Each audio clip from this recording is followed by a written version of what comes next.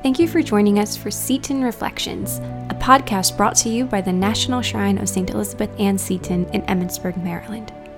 You can read these reflections at setonshrine.org or subscribe to these weekly emails and get them sent directly to your inbox.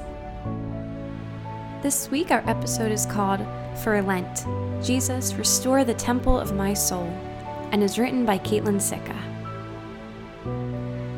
When I think of Jesus, anger is the last word that comes to my mind.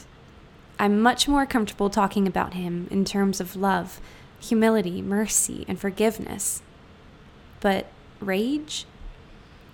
That's why I find today's gospel, in which John recalls the moment in the temple when Jesus becomes enraged, so unsettling. This isn't just the anger that might cause you to yell or storm out of a room. No, this anger causes Jesus to flip tables. It leads him to make a whip out of cords to drive people and animals out of the temple. Why then does John include this account? To understand the full meaning of the story, we must look beyond this dramatic moment.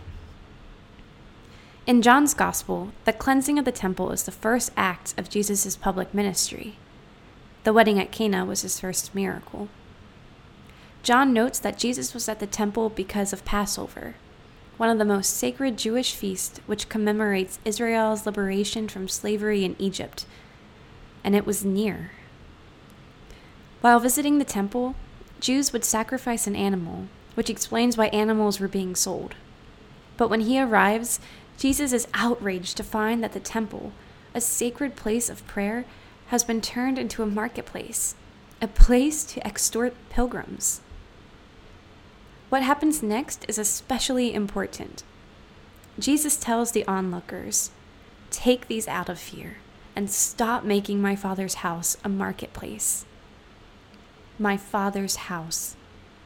Here, Jesus reveals publicly, for the first time, his relationship with God.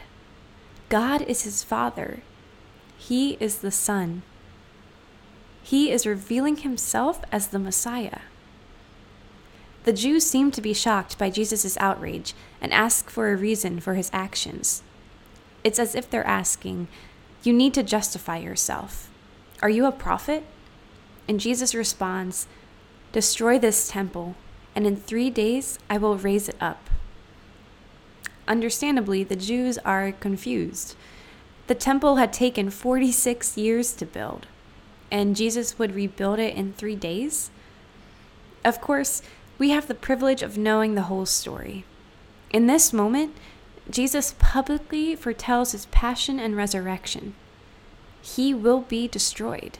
He will die, but he will rise again. Through his death, Jesus takes our sins upon himself. He is crucified so that we too might rise again. This is the wisdom of God, the gospel we proclaim, which, as St. Paul notes in his first letter to the Corinthians, is seen as foolishness and weakness, a stumbling block to those who do not believe.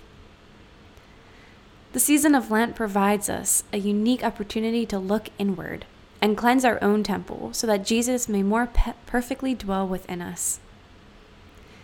If we want to receive the gift of eternal life, it's important that we consciously reflect on and ask forgiveness for the thoughts, words, and actions that deface the temple of our souls. One way this can be accomplished during Lent is by doing an examination of conscience based on the 10 Commandments, which were outlined in this past Sunday's first reading, and before receiving the sacrament of penance and reconciliation. St. Elizabeth Ann Seton recognized the power of God's forgiveness. Upon confessing her sins as a Catholic for the first time, she wrote, "How awful are those words of unloosing after a 30 years bondage. I felt as if my chains fell, as those of St. Peter at the touch of the divine messenger. My God, what new scenes for my soul." It's important to note that awful for Elizabeth meant full of awe. The words of absolution brought light to darkness, healing to pain, and freedom from the chains of sin. Most importantly, Mother Seton knew that in this sacrament, Jesus sees our hearts longing to be in relation with Him. He cleanses and rebuilds the temples of our souls with love and mercy, and not rage.